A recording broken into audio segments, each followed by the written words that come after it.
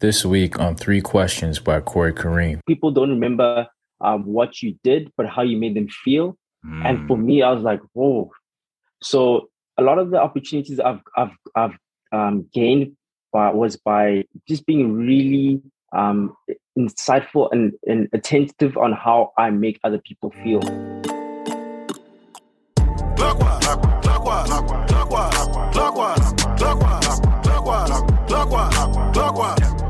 Never turn back. Only go clockwise. Never go back. Welcome back, guys. Welcome back to another episode of Three Questions by Corey Kareem, the podcast where we sit down with some amazing people who are doing some amazing things. And that's right, you guessed it. We ask them 3 questions, sometimes 4, sometimes 5. But rather than talk about their successes or their wins, we talk about their failures, more specifically, the lessons that they learn from those individual experiences. So with that being said, my guest today is an art director at FCB Canada, which is one of the largest global ad agencies. He's worked on campaigns for prominent brands like Coca Cola, Toyota, BMO, ABSA, Sobeys, and many more. He's also a part-time model and a self-proclaimed minimalist and jazz enthusiast. Ladies and gents, my guy Olé, all the way from South Africa. Olé, welcome. Thank you so much, Corey. Thank you so much for the wonderful intro. I'm so grateful to be here. Awesome. Well, Olé, I know I just gave like a brief background about who you are and what you do, but for the people that are just being introduced to you for the first time, why don't you tell them a little bit more about your background, how you got inspired, how you got started in this industry, and yeah, let's start there. Oh, perfect. No, that's a great question. So my dad, he's an architect, funny enough, and I actually wanted to be an architect because of him. But then it's very clear at the beginning that I wasn't going to do well. Mm-hmm. So then he had the idea just to just connect me with other people in advertising because he realized I had abilities of creative thinking. Mm-hmm. So from there, when I was in, I guess, grade 12, that's when he started just taking me to, and he showed me an advertising agency called FCB Johannesburg.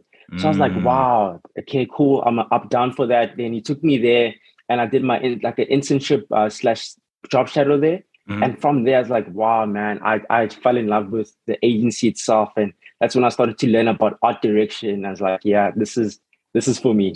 So that's how it got started. Yeah. That's awesome. Well, shouts out to Pops, man, for putting you on game for that. That's so clutch and key. I find when a parent can kind of lean into their kids' kind of intuition and give them direction. So that's amazing.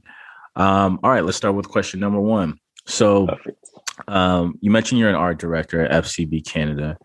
You also mentioned in your bio, at least, that you model as well. So giving those 2 professions, what has been your biggest failure to date in either one? And why was it your biggest failure? And how did you ultimately get, through it and over it? Wow.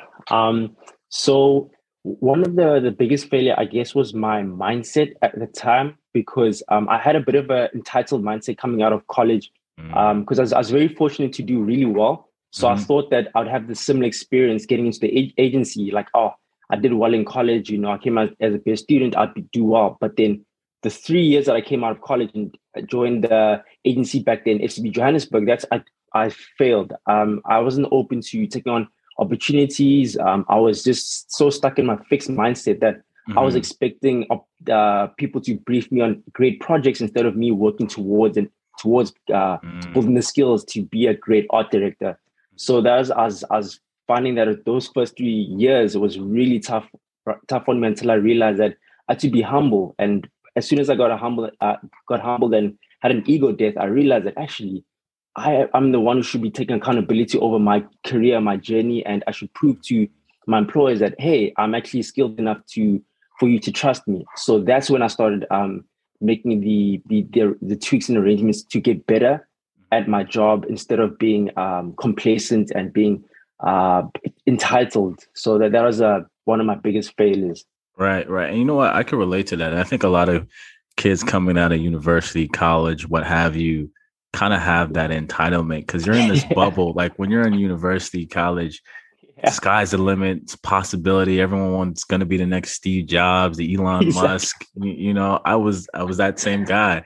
And I remember my experiences being graduated. I was like, I'm going to have no trouble finding a job. But timing for me was horrible. I graduated and I'm going to be dating myself now. I graduated in 2008.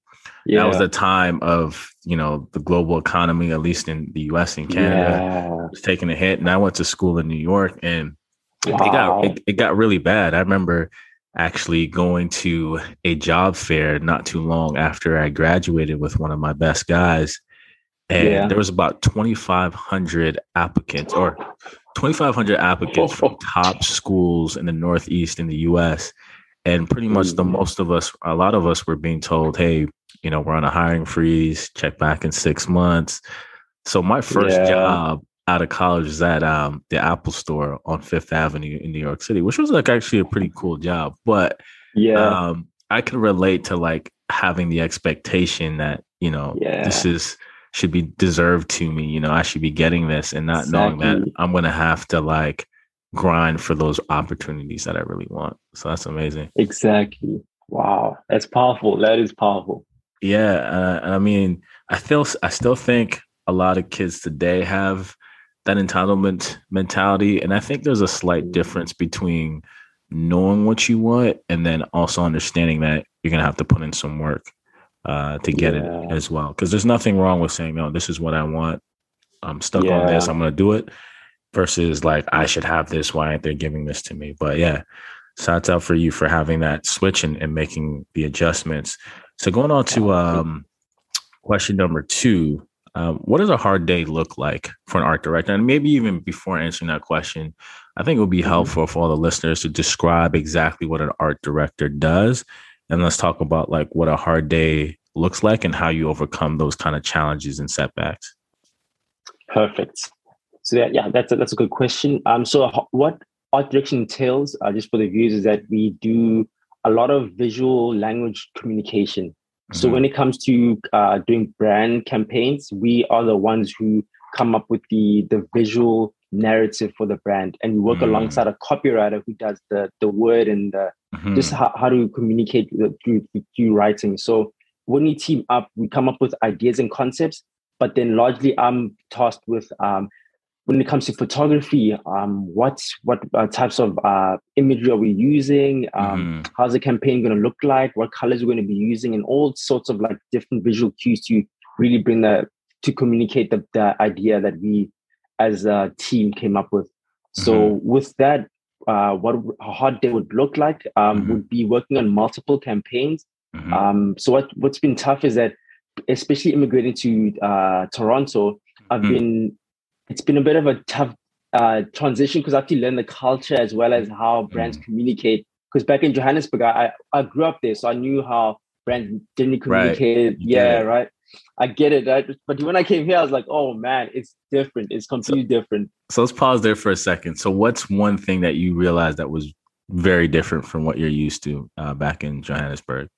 It's a good question. Like, oh man, one thing I'd say is just that like the amount of there's so many things. Like, first of all, the budget, I see that there's like a lot more budget this side. It's like, okay, that's a good thing. And I find that there's also the focus in my agency is a lot more digital, because back at home we did a lot of traditional advertising, like broadcast radio. Yeah, exactly, right. And South Africa is known for our radio. So when I came here, I was like, okay, there's a very specific focus on digital, which is a great thing. So I was like, okay, cool. I had to make that adjustment. Awesome. And then from a cultural aspect, what have you learned that's like just very different from Johannesburg? Oh man, that's a good question. I'm gonna get a bit controversial, but I find that coming back, being from South Africa, like just being a Black man, we in the majority. So coming here, I found that it was a bit of a culture shock for me, just being as a minority as a Black man. So I wasn't able to necessarily connect with as much people just from a Black to Black basis, right? So that was a bit of like geez. Yeah, and I suspect too, when you're working on brands and you probably want to give your input, and it's like people might not get it. You know, because I work in ad sales at Spotify, so Oh, I, nice. and to say actually, out of all the kind of kind of companies that I've worked for, Spotify is probably the most leaned in one in terms of a cultural perspective. Like when we have our decks, the Yeah. images on our decks are very diverse, you know, versus where I've worked at Wow. other companies and it was just typical, you know, Yeah. Tom, Bob, Bill, which is Yeah. whatever. But I mean, so I can't relate to you, but I'm sure coming from a country like South Africa is probably a huge shock though. Yeah. No, it's for sure. Hey, it's And crazy. and I know for you, it's only been a few months now. But what have you been doing to kind of deal with kind of that culture shock? What have you been trying to do to kind of lean in and kind of get immersed into the Canadian Toronto culture, if you will?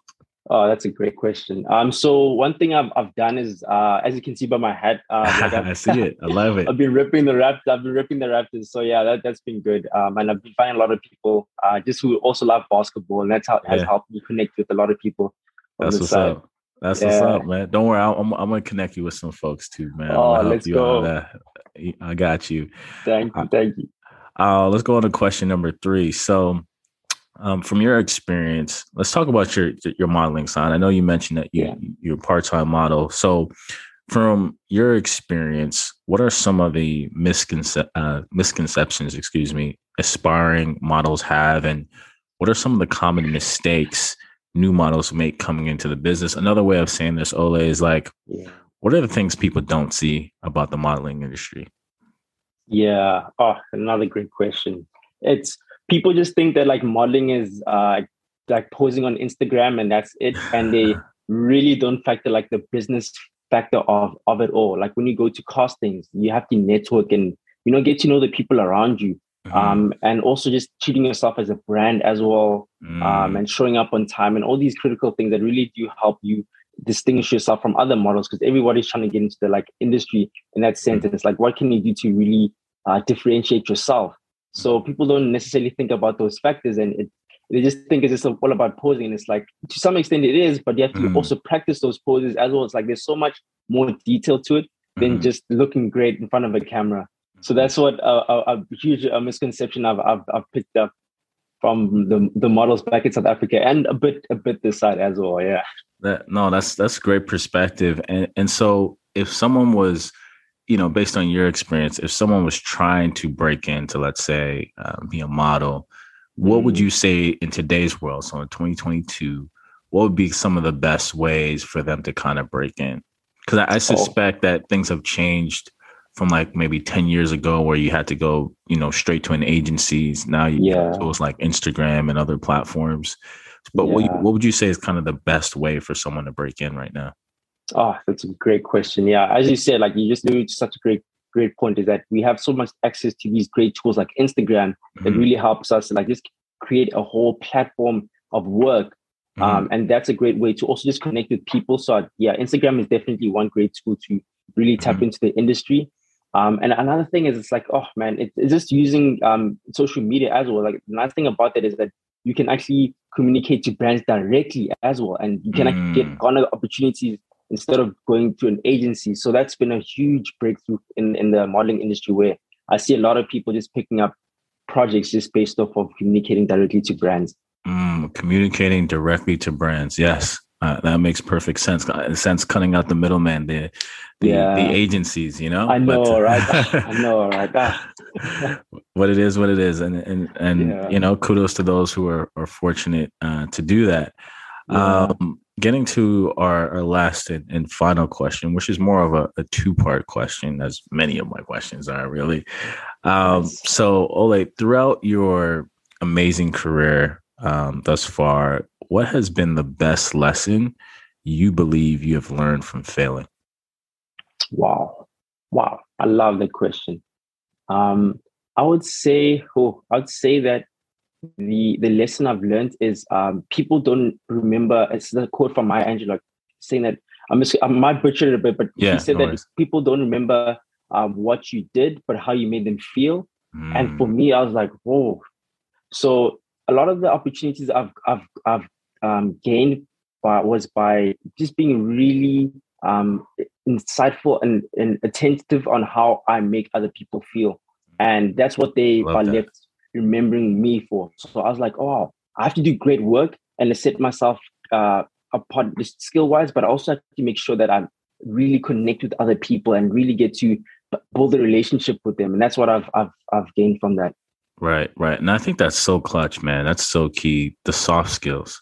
You know, I Yeah. have a friend, she runs a soft skills company, and that's what she does. She goes into Wow. companies, schools, what have you, and she teaches, Yeah. people, organizations, these soft skills, because the hard skills are important for sure, but the soft skills Yeah.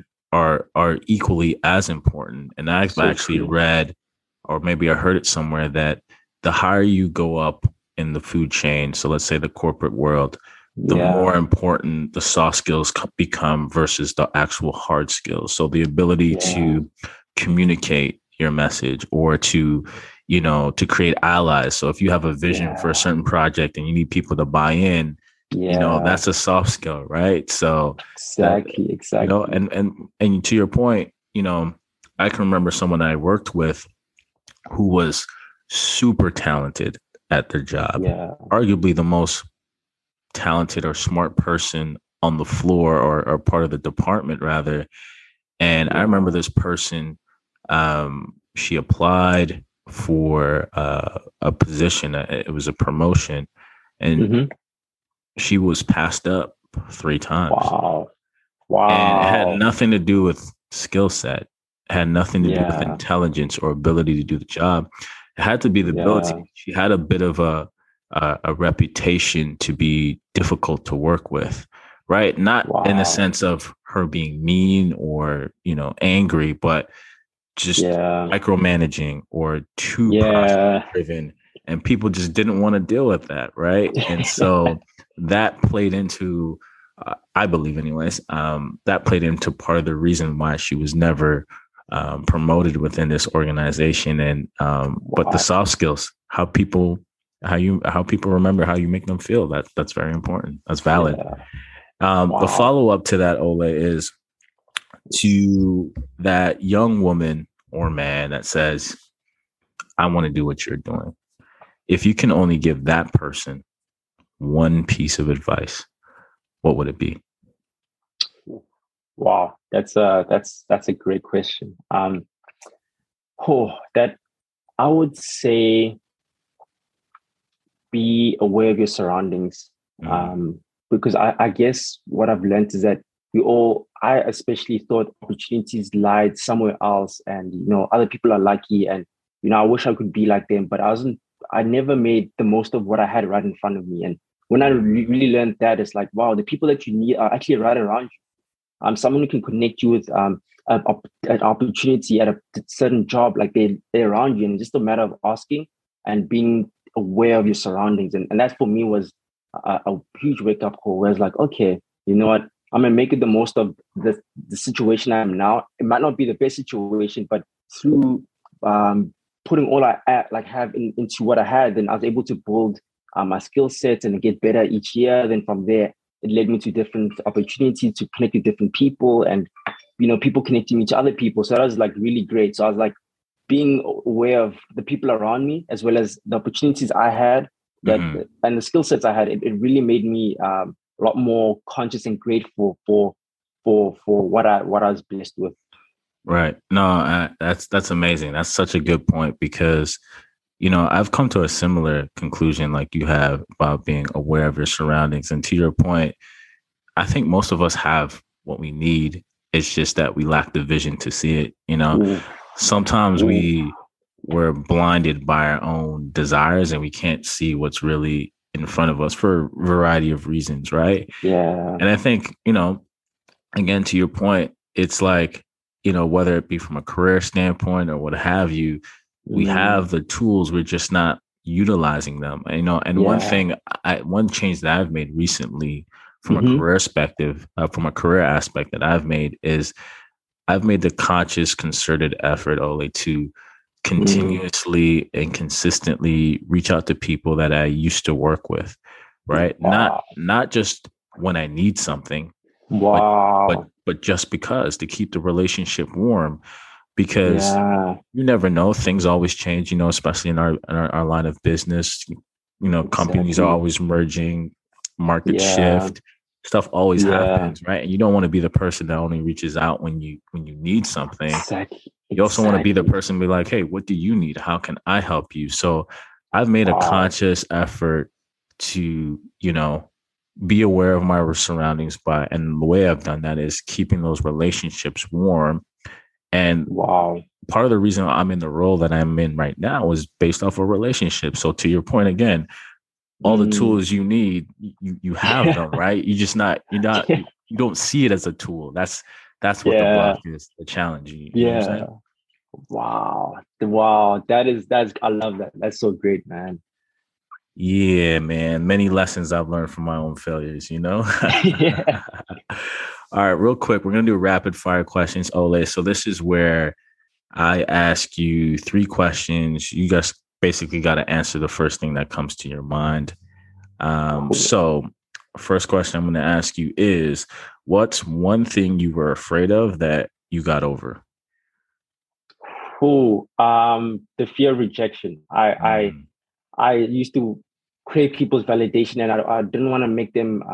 I wanted to make people proud, and every time I wasn't able to do that. I just had it defeated my spirit. And how I overcame that, I just realized that I'm enough, and I don't need people's validation to make me believe in myself. I had to build that self-confidence, and it took a long time, but I was fortunate. Yeah. I'm still on that journey, but it's going well so far. Hey, the journey never ends, and I love that. I'm enough. I actually use that as a mantra from time to time. So I love it. I love it. Wow. Next question. What's your superpower? Oh, my superpower. That's such a great question. I realized that I have a bit of my brain's a bit like it doesn't switch off. It can be a very bad thing, but it can also be a very good thing where I find that I need to think on something. So I find that it helps me. I stay on a bit later on projects, and it's not based off of like me being better or anything. It's just like I just need more time to figure things out as well. So I spend a lot more time on projects itself, and I guess that's where I'm able to put in a lot more practice and my reps in. So that is a bit of like I figured out later. It's like, oh wow, I just spend a lot of time just trying to figure things out. And right. Yeah. I could relate. I'm the same way too. Like for me, when I craft up an email, let's say pitch to a client, I spend I can spend like a good 30 minutes with that. Exactly. Right. And sometimes I'll write it, I'll leave it and come back to it a couple of hours later, because for me, Olé, every word matters, right? And it has there's a purpose to the way I'm phrasing that, because I'm trying to either extract something, I'm trying to hit like I'm trying to trigger something. And so for me, like an email just isn't the email for certain ones. And so I can spend a lot of time with an email, but it usually turns out to be a good thing when I do. So that's amazing. I love that. That's great. That is great. My third final one for the rapid questions is, if you could go back in time, what is one thing you would tell your younger self? I'll tell my younger self to be humble. I feel like just that going back to the entitlement, that really closed a lot of opportunities for me that are really close by, and it relates to a lot of relationships being ruined just based off of my entitlement. Like even my previous boss was literally called me up in the office and told me like, "Hey man, you're so arrogant." I was like, "What? Me arrogant?" I was like, "The people know me as like just easygoing," but that ability to just be so proud and in a bad way, it really hindered me from just seeing opportunities in front of me. And from that, man, I tell my younger self, just be humble. Be humble. It's so important. It's also a good Kendrick Lamar song, Be Humble. Yeah, exactly, right. Like K Dot. Oh, my man. Yeah. Love it. Well, Olé, if for all the listeners out there and the people that would watch certain clips on YouTube, if they want to reach out to you, possibly work with you on projects or just connect with you, what's the best way for them to connect with you? Oh, that's a good question. I'm open on Instagram. I spend a lot of time there. So my handle is ole.tshetlo. they can find me there. They can also find me on LinkedIn too, with Olé Tshetlo, and also YouTube. I'm trying to start a channel, just trying to get my thoughts as well. So if you want to check that out, there's also Olé Tshetlo, which is OLETSHETLO. And yeah, those are the main 3 platforms that I'm on. Awesome, man. Awesome. Well, Olé, looking forward to connecting with you offline as well. Yeah. Welcome to the city of Toronto. We're gonna get you acclimated. Don't worry. Get you some more. Get you around some more folks that look like us. Don't worry. Oh man. We'll make it happen. So, guys, as you know, as I like to always end each episode, if you want to just impress people, talk about your success, your wins, show them the awards that you've won. But if you really want to have an impact on somebody's life, talk about your failures, more specifically what you learned from those experiences. That's how you really move the needle in someone else's life.